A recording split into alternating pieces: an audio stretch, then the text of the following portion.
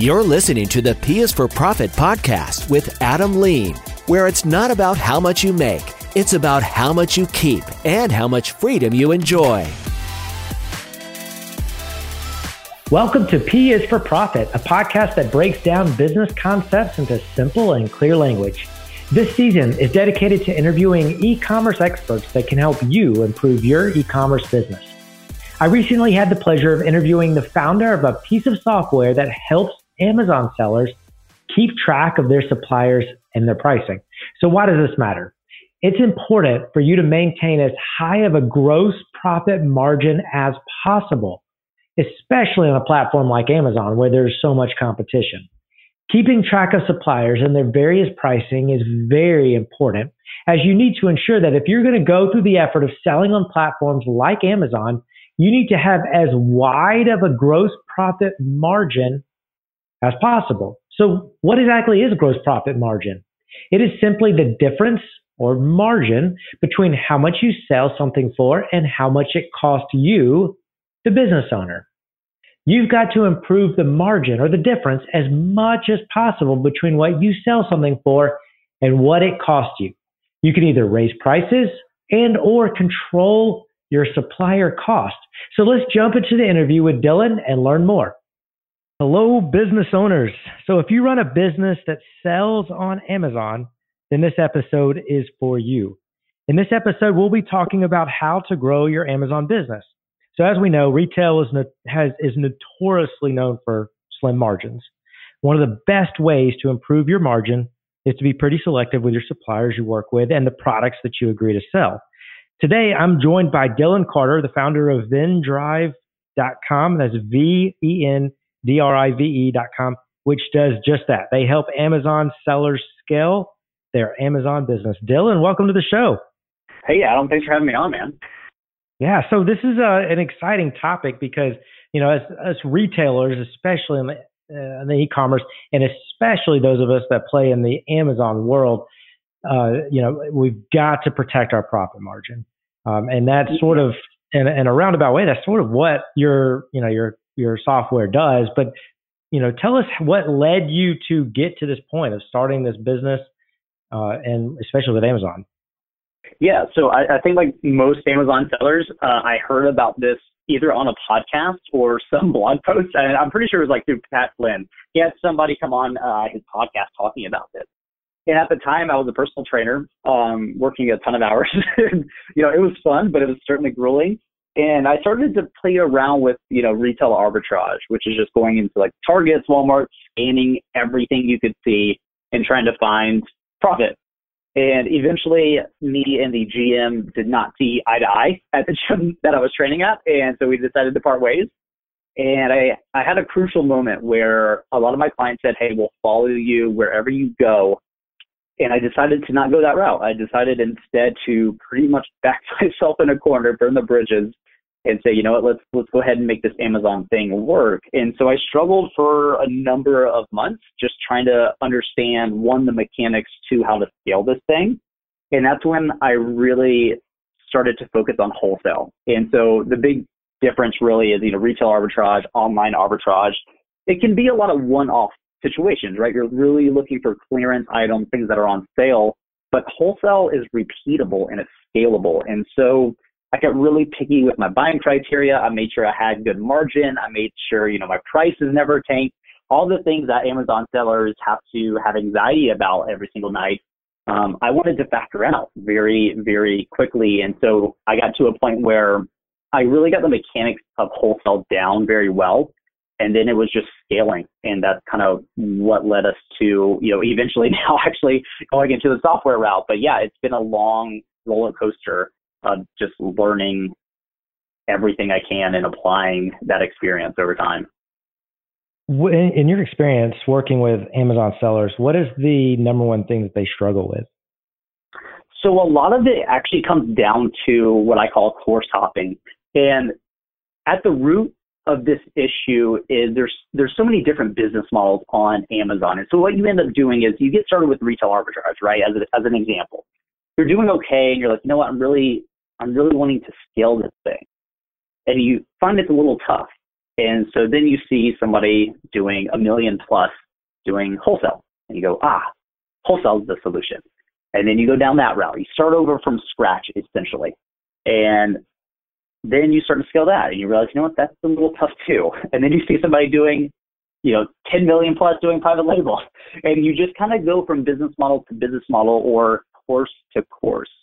And what I try to remind Amazon sellers, especially those that are in their first year, you have got to be laser focused. And so it really, in my opinion, and I'm very wholesale biased, I really don't care what business model you go with, but you really need to double down and be laser focused. So instead of always looking from a comparative standpoint of, well, private label would be better because X and Y, or wholesale would be better because X and Y, or retail arbitrage, so on and so forth, you really need to say, what business model makes the most sense for what I'm trying to optimize for, the outcome that I want, and then commit to that. I mean, that's the big thing for me, is just being laser focused for an extended period of time. That to me is when things started to shift for me as a business owner, as an entrepreneur, because other times I just kept feeling like I was turning the same wheel, but getting nowhere. But once I started to get traction, I realized I was just so laser focused on what I was actually doing that everything else was completely irrelevant to me. So, yeah, and that makes sense. I mean, a lot of, even non-Amazon e-commerce business owners, they start out, either with a brick or mortar store and they want to expand online, but it's almost like you have to pick a course. For somebody that is wanting to start out, maybe they're just playing around with Amazon, they're doing some retail arbitrage. Speaking of, can you explain what retail arbitrage is? Sure. So retail arbitrage is, and it's pretty descriptive, which is kind of nice, but it's still oddly vague. So this is where you pretty much spend a lot of your time in retail stores. These are Walmart, Target. This can be shoe stores. You name it, wherever merchandise is sold, a lot of people try to source from there. Macy's, whatever, right? And so what you do is you walk in, you have an Amazon seller account, which they have an app, and it allows you to scan barcodes. So what you do is you go through and you scan as many barcodes as you can. You see the pricing that you would pay at that moment for that piece of inventory, if you will, and you cross-check that for what it's selling for on Amazon. And if there's an arbitrage opportunity, essentially there's enough profit for you, you go ahead and buy as many of those as you can. So as an example, if a pair of Nikes, and Nike is kind of a hard thing to actually sell, by the way, you have to have approval here. If a pair of Nikes is selling for $15 because they're on sale, they're on clearance, and let's say there's 15 pairs. But on Amazon, they're selling brand new for $50 all day long. That's an arbitrage opportunity. The downfall to that, in my opinion, is that it's very hard to scale because, if you're restricted to only 15, and once you sell out of those 15, you can't replenish that inventory. It's a very short-term thing. And to really scale that business model versus one like a wholesale, like a private label, you need a lot of people spending a lot of time in grocery stores and Targets, things of that nature. Yeah. So, I mean, in order to improve the profit of any business, sales-wise, you have to be able to either increase the amount of transactions that you're doing, and obviously with retail arbitrage, what you're explaining is it's hard to scale because there's a finite amount of product. And the second way to improve the profit of a business is just to improve the margins. And also with retail arbitrage, you're buying from a retailer, not a wholesaler in this case. And so you're paying retailer prices, even though there may be enough margin there. It's much, much better to buy from wholesale, which is what led you, I'm assuming is what led you down the path that you are now. So why did you start the software, VenDrive.com? So we actually got to a point, me and my co-founder, we met actually oddly enough on Instagram. So my business was doing, into the six figures. He was at 7, and we were both wholesalers. And so I said, hey, would you mind spending, 15 minutes with me on Skype? I'm trying to figure out how to scale from 6 to 7 and try to figure out the differences here, right? Poke holes in my business, all the good stuff. And he's like, yeah, let's jump on here. We started talking, and I found out he was actually a full stack engineer at the University of Mass. And he's like, hey, I've been working on this process, this product, if you will, and it's really internal. And it's pretty much what we had been doing in a very inefficient way using spreadsheets individually. So completely apart from each other, we built the exact same system because, again, the business model is very similar, but we were doing it in a way where we had to rely on, Gmail for our CRM. We had to rely on spreadsheets for tracking a bunch of things. And so he built this nice little tool, nothing crazy, and we realized we could build in a sales pipeline. And so instead, what we could do is we could drop in all the suppliers we meant to call per day into stage one. So we knew who we called, who we haven't called yet, the ones that we have actually received an application for, those that we have sent an application, all these things that matter became much easier to track because unfortunately, what we don't want for Amazon sellers is exactly what happened to me, which is, 2 months later, you're clearing through your Gmail and you find a price list that you didn't scan, and you scan it and you realize there's $2,000 a month in profit in those products that you dropped the ball on because it just was not an efficient or really even an effective process. And so we built this little CRM tool that works really, really well, and we started to test it with other wholesale Amazon sellers, and we've just been growing from there. So what is your process for finding a supplier for Amazon? And also is there a process for finding a particular, do you start with a product line or type of category? Do you look for suppliers first? What's your process? Sure. So we actually do what's called reverse sourcing, and it's reverse for a specific reason. So when I first got started, most Amazon sellers getting into wholesale, you think, well, I need to go find a supplier, a distributor. Kind of the backwards way, because you don't know, one, if their products are on Amazon, two, if they're any good. It's too much headache. It's too much left out in the open. And so what we do is we actually start on Amazon. And so I use a few tools. They're free Chrome extensions to help me filter out all the listings. And so I use a Chrome extension called DS Amazon Quick View. This basically just pulls in things like the bestseller ranking, the number of FBA sellers, and if Amazon's on the listing. And so what I'm doing is I'm essentially going down certain category paths, filtering then based on my essential buying criteria. So I don't really care to compete on Amazon. So if Amazon's on a listing, it's already factored out. I look for 3 FBA sellers or more. I want a little bit of competition, oddly enough, right? Because that's kind of a good thing. And I'm filtering out private label products, right? If there's only one FBA seller on that listing, it's probably private label. So from an efficiency standpoint, I'm trying to factor out a lot of these things. Then obviously I'm using Keepa, so that's Keepa, Keepa.com. They just became a paid tool, but it's completely worth it. This shows you historical rankings as well as pricing for a listing. So for me, I'm not looking for something that's incredibly volatile. With wholesale, I'm looking for listings and products that can really last for years upon years because I'm trying to build a great relationship with a supplier, with a brand. And so this lets me historically look back and see if this is, what I consider a quote unquote stable or mature product.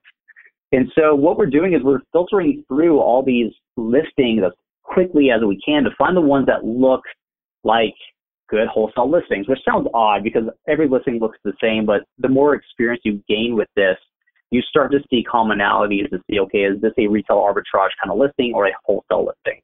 And from there, oddly enough, that's the hard part. The easy part then is I take the brand name, throw it into Google, and I contact them. I actually contact brands directly. So you can, have a direct to brand account or a distribution account. I'm going to basically a middleman. For me, I don't like to do that. I like to have direct relationships with my brands because it builds in a moat, a level of protection with me and that brand, that relationship. Whereas a distributor, it's hard to have that. And these accounts are hard to get. Don't get me wrong, but when you get them and they're well worth the effort, pricing is fantastic. You have a lot more say in what happens on those listings. It's much easier to get what's called an exclusive agreement, so you're the only Amazon seller on the listing. And that's really it. And then the next hard part is getting them to actually approve you for an account because they don't really like Amazon sellers for some reason. And there's a host of reasons why that is. There's this perception and context applied to an Amazon seller. But that kind of gets into the B2B sales realm of what we do. But basically the process. There's a few other strategies called lead sourcing, which basically you're doing in tandem while you're doing reverse sourcing. And all I'm doing is I'm looking at the products that are also on the listing page of a product I'm interested in that I found via reverse sourcing. And so this, in my mind, the best analogy is if this product is interesting to me and I contact that supplier, the likelihood of the other products that sellers or that customers, should I say, have looked at, the likelihood of those also being interesting to me is probably pretty high. And so I take a look at those as well. There's another one called competitor research, which is basically just sourcing from other Amazon sellers, which gets a little bit more in depth. We need a few visuals for that one because you can automate a lot of this stuff at a certain point, or at least streamline it. What tips would you give to somebody to increase their chance that a supplier would agree to wholesale to them? This comes down to pure value. Oddly enough, it's a very simple solution, but a lot of sellers get in their own way, and this is a sales issue. So many Amazon sellers, unfortunately, don't have any sales experience, which is understandable, but it's a large aspect of what we do, and it's a skill set that's very easy to hone, especially in this kind of industry where it's a very narrow market in terms of the objections you're going to deal with. But a lot of those things come down to, how are you different? Are you actually trying to increase the size of the pie, if you will, or just simply add another slice to the current one? So if you're contacting you're right. And so if you're contacting suppliers and saying, oh, I can do X, Y, and Z and, blah, blah, blah. And they're like, great. But if there's 5 Amazon sellers or 6, it doesn't matter if you don't change the actual economics of that listing, right? If you're not increasing the volume of sales, you're not adding value to me. And a lot of sellers get stuck on this idea of like, I'm trying to give you $10,000 here. And the seller's like, yeah, I don't care, which is weird. But you have to think about it from a brand and more of an equity standpoint. So a big transition that sellers need to go through, if you haven't already, is to understand that because this is B2B sales, this is not an e-commerce transaction. Instead, it's deal flow, it's negotiations, right? And so a lot of sellers, unfortunately, when they get started, approach these relationships very transactionally, and they're purely relationship-based. That means a lot of upfront value from you without any expectations of gaining anything. I mean, I was talking to a seller that we've, been working with for about a little over a year, and she followed up with the brand for an entire year, every 2 weeks. Not just, hey, how's it going? Hey, I noticed this on your listing. I think you can make this better, and here's how you can do that. Gave them everything. And eventually, after a year, they're like, hey, you clearly know what you're talking about. We're really unhappy with our current Amazon sellers who are doing none of this, by the way. Let's have a conversation. We'd like to give you that account now. She's got an exclusive agreement with that brand and a fantastic relationship. She could tell me who that brand is. I could call them, and no matter how good I am, she's going to consistently win because she's built this moat. And so if you can understand the objections and the pain points from a seller's perspective, you can more appropriately and directly target those and solve them for them. So understanding that, yes, negotiating to get good pricing is important, but that comes after time. Understanding that you need to come to them with a arsenal of strategies to increase the brand's equity value. And what I mean by that is, how can you take us from selling 1,000 units per month to 2,000 units per month as an Amazon seller? That's what's really important. Yeah, it makes sense. I mean, if you're trying to get product to sell, to get your margin, you have to approach it from a business standpoint. What's in it for them, and exactly. what do they want out of this deal? And then you have to do it. I mean, you have to approach it as a retailer.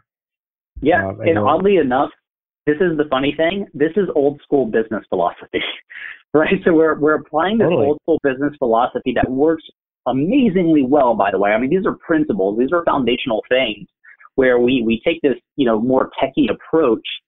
And unfortunately, too many people get rid of the principles and foundations of business without understanding that if you can take those foundations and then build the tech, the more modern version of a company on top of that, things are fantastic, and it makes things much easier when you can clarify a value proposition. Right. And you can't scale a relationship necessarily, but you can scale certain things, which is where your software comes into play, because you're able to scale the things that should be scalable. So I'm assuming you spend more time building that relationship.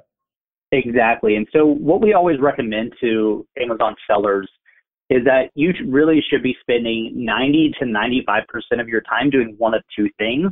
That's either sourcing new suppliers to contact or contacting those suppliers that are on your list.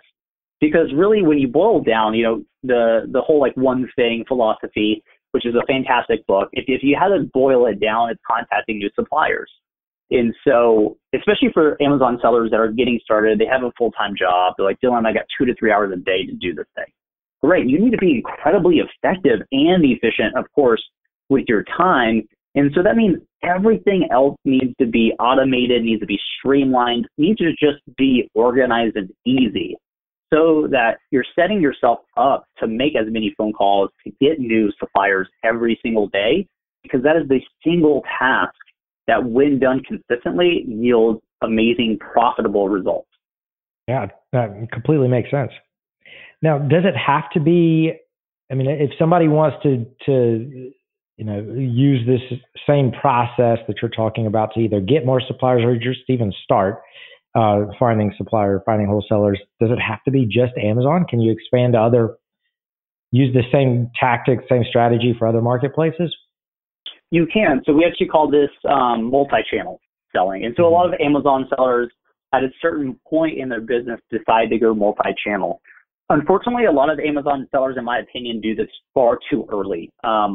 My perspective on this is that until you fully have maximized your opportunity on Amazon, I don't really think it makes sense to then go multi-channel to a Walmart.com, a Jet.com, any place where you have a third-party selling platform.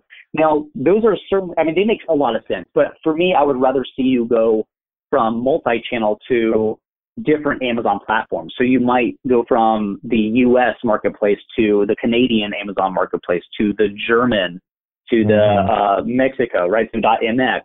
I would rather see you do that, because this is all about being laser focused. These other platforms, although yes, mechanically are fairly similar, but they are different in their subtle nuances. And so the opportunity that you get to gain from going multi-channel, I don't think makes sense until you're really a high-level seller. And by high level, I just mean volume. If you're doing over $1 million, I think it then starts to make sense to look at this. But if you're under $1 million in revenue, I don't really see enough benefits that warrant the opportunity cost of your time and your capital versus that of Amazon, because Amazon's still the clear winner here in terms of demand. What is the future of Amazon, in your opinion? That's a great question. So I geek out with this stuff. I like to consider myself a hobbyist futurist, if that makes any sense. So I foresee a consolidation of the market. You kind of saw this with private label a few years ago to a certain degree. From a wholesale standpoint, I see this happening as well. Retail arbitrage, if you really study what arbitrage means from a financial standpoint, so I'm a finance major as well, it's only available because of inefficient marketplaces, right? So as marketplaces become more efficient over time, which they always do, those opportunities start to fall to the wayside. This is why I like people transitioning to a private label or a wholesale. But I do see a consolidation where, and you're kind of seeing this already with some Amazon updates, where a lot of your smaller sellers that unfortunately are not willing to become more data-driven are going to be left in the wayside, because those data-driven decisions that help you become iteratively more profitable will then allow you to have more opportunities in comparison to those sellers. And what I mean by that is we're getting to a point where if you bring in AI, which we're starting to work on as a company ourselves with GoAura.com, which is a repricing tool. Also robotics, right? So a lot of sellers use what's called a prep center. This is basically a for-rent warehouse structure. It's a service. And so you pay per unit, let's say 50 cents per unit. As an example, I've never seen or touched my wholesale inventory. It all goes to a warehouse in New York. I've never seen it. And that cost, I see becoming so low, not because of a human aspect, but because of an autonomous robotic aspect. And so I think we'll eventually see a point where, because of, things like Moore's Law, where robotics, things of these nature that we think are really high tech and only for very, high end, S&P 500 kind of companies, I think they're going to get to a point where somebody like me can open up a very small but hyper efficient warehouse without staff, and I could just push in product from my supplier and push out, Amazon products ready to go. So I see that happening. I talk with a lot of people in the space from a service provider standpoint. So you see a lot of funding actually starting to come. So it's from one aspect, you have private label. So you're starting to see some private equity firms, some smaller firms come in, gobble up these brands. But then from a wholesale standpoint, which is very capital intensive, by the way, we're starting to see some really interesting funding opportunities. So if you want to go raise money, it's not that it's difficult, but the terms really do not make sense for our business model, but that's starting to change with some companies. So we're going to see the companies again that are willing to be very data driven to make more profitable decisions, be able to take more of that money and more efficiently deploy it. And this is where that iteration compounds over time.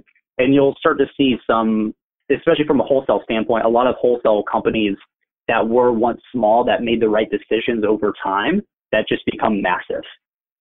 Yeah, it's very interesting. Going back to the wholesaling piece, what do you believe makes some people successful at this while others struggle? Like, what's the difference? The biggest difference, I say this a lot, and I'll explain why I say it. This is simple but not easy. The mechanics of wholesale, I can pretty much jot down on a napkin, and I've actually did it just because I was like, can I actually do this? So it's incredibly simple. It's not easy in the aspect of the mental side of entrepreneurship. So a lot of people, when they get introduced the same way that I did to this business model, it's very much this lifestyle. Everything's going to be great. You don't have to talk to anybody. You just sit back and sell things on Amazon. But that only gets you so far, right? So eventually when you're like, you know what, I want to turn this into a real business, you have to start learning and using skill sets that for a lot of people are uncomfortable. Things like B2B sales, things like handling objections, things like managerial accounting, things that sound daunting but really are easy. This goes back to what I was saying about making more profitable data-driven decisions. And so for a lot of people, they honestly just get in their own way. They will call 10 suppliers and not understand that sample size is actually super small. And because you don't know anything or have no experience about B2B sales, those first 10, of course, you're not going to land anything. I mean, nobody expected you to. And there's conversion rates. And so as an example, to give some kind of reference point here, we typically see for phone calls a 3 to 4 out of 10 open rate, right? So a 30 to 40% conversion rates. And then maybe one of those 3 to 4 will be profitable enough for us to place a restock order. So it's a numbers game. And so a lot of people, they get frustrated too soon. And so when I say you need to be laser focused over a period of time, I truly, truly mean that, regardless of the business model. So I try to let sellers know, listen, here's the reality of this business model. It is amazing. I mean, it was nice spending a week in Paris in this nice little studio apartment, pulling out a little Chromebook and processing some stuff and going about my day, and the business keeps running. That's great, but it takes time to get there. And if you can commit 2 years to making this work, you'll far exceed somebody who came to this business model with impatience but had more capital to start than you did. Yeah, that makes complete sense. I mean, every single piece or step in the system, this entire, business model that you've explained you have to be able to measure and ensure that each part is functioning and is working correctly so that that you're making a profit at the end of the day. Exactly. And so from my perspective, I'm a huge systems processy kind of automation guy. And so when I tell sellers, hey, track your conversion rates, and they're like, what do you mean? Why would I want to do that? Well, I want to know if you're getting better, right? Because even if you're not landing the amount of accounts you want, but you can see that your open conversion rates went from 20% to 30%, that's awesome. You're on the upward trend. And so that keeps you motivated. So a lot of these, metrics that are very prevalent in like the tech or software space that we're also in are not really used as much in the Amazon selling space, but you have so much data. And so a lot of these things you can more easily track and set, like a KPI, right? So like a key performance indicator. So you set these things. What's my average ROI per unit? Maybe I want to increase that from 30% to 40%. Whatever. There's so much there, but this is why I keep saying you really need to be data driven and you need to be comfortable analyzing data and playing around with Excel. And it's not that you have to be an Excel wizard or, a finance dork like me. It's just, it's going to add a lot of clarity. So when you're making decisions as a business owner, you're not doing so based off your quote unquote gut or your emotions, but based off the data. And when you do that, it always works out in your favor. Yeah, I 100% agree with you. I mean, you have to know your numbers. You have to know you have to be able to measure the key parts of your business.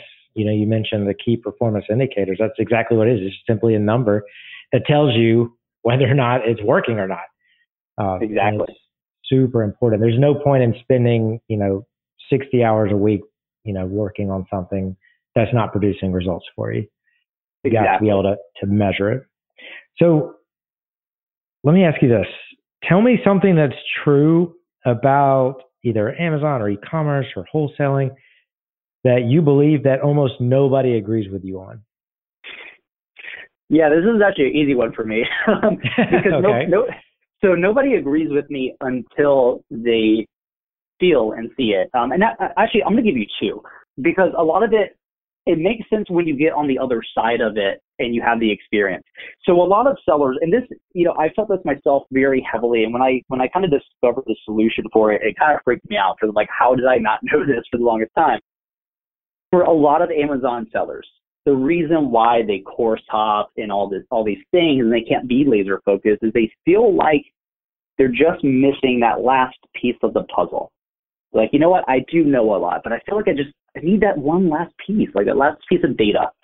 And what I finally discovered and started to use to my advantage, luckily enough, is that actually that last piece of the puzzle is experience. It's the skills you learn. And so it's less about, I need to know more. I need that other course. I need to go to this mastermind. And listen, I love those things. But you need to focus on execution, right? If you're always learning new things, but you're never executing on it, nothing will ever happen. And you will always be looking for that last piece of the puzzle. So if you can understand and truly accept, and I promise you it's hard, but once you get on the other side of it, you're going to be like, it makes so much sense. And the second one is that basically, like, if you think about it, selling on Amazon is not difficult, but a lot of people get stuck on, again, that mental side. And so you're always in one of two phases. And this is more so, from a wholesale standpoint. So the first phase is always, I have at least some, if not a lot of capital to spend, but I don't have enough suppliers. That's your primary problem for you to solve, right? So being a business owner, you're basically a glorified problem solver, let's be honest. And so you need to understand what's your biggest problem. That's called prioritization. And so if you don't have suppliers, you don't have inventory, you cannot sell anything, you cannot have revenue. In my opinion, you don't have a business. If you don't have revenue, you don't have a business. I'm sorry. There's a difference between doing business and playing business, right? So you're in that first phase for a long period of time. And I always tell sellers, if you solve this problem very effectively, you will no longer have an inventory problem. Instead, you will have a capital problem, which is phase 2. And like, no, I can't see that. It's too far out. Like, I just don't think that's an issue. And what's interesting is I can kind of, if I know their trajectory, obviously, I can kind of extrapolate this out and say, you know what, in 3 months, you're going to call me and say, Dylan, I now have a capital problem. And because I've done this a few times, and I've had the seller be like, they'd call me and said, Dylan, I just realized this morning I no longer have an inventory problem. I actually have so many brands and SKUs that I'm working on that I cannot profitably cover them. I need to raise $50,000 and I could spend that profitably in addition to what I'm currently doing in the next 30 days.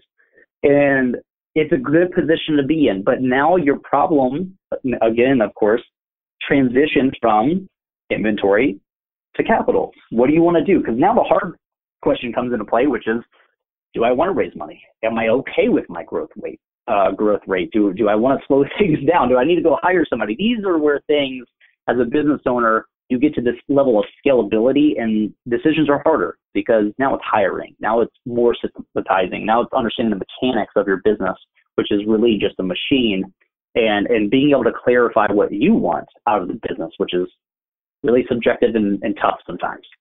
Yeah, this is all good information. So, Dylan, let me ask you this. Where can people find you or learn more about the software? Sure. So I'll give you 3 places. We run a wholesale-specific podcast called Wholesale Made Easy, which, I felt like that was a good title to go with it because we do try to make it as easy as possible. So we come out with a lot of episodes there. You can also find if you're looking to get started into wholesale selling on Amazon very directly, go to vendrive.com/blog. Everything you could probably ever want to know about selling on Amazon from a wholesale standpoint is pretty much there and free. And so don't feel like you have to go spend $2,000 on a course to learn this stuff. We put it out there for free. If you're a current Amazon seller, a lot of our focus right now is on repricing and kind of shifting gears into AI a little bit as well. And so you can check out our repricer at GoAura. That's AURA, so GoAura.com. But yeah, listen to the podcast. You can always email me, Dylan, DILLON @vendrive.com, and have a discussion. I'm trying to speak at a few more places and, be more in person with a lot of people and, reach out. Yeah, sounds great. And we'll make sure we put all of these links and then also your podcast in the show notes. Dylan, this has been fantastic. This is a lot of information, good information about just Amazon and wholesaling in general. So I really appreciate you coming on the show. Yeah, thanks for having me come on, man. It's fun to geek out with this kind of stuff. So hopefully it wasn't too nerdy for your audience, but I kind of get into it a bit. No, I thought it was great. But thank you so much, Dylan. Yeah, thanks, Adam. The P is for Profit podcast is sponsored by the CFO Project. We help small business owners and entrepreneurs pocket bigger profits. If you're ready to discover the 5 changes required to boost your profits this quarter, you'll want to attend our latest presentation, Why Your Small Business Might Not Be as Profitable as It Should Be. Register at thecfoproject.com/video.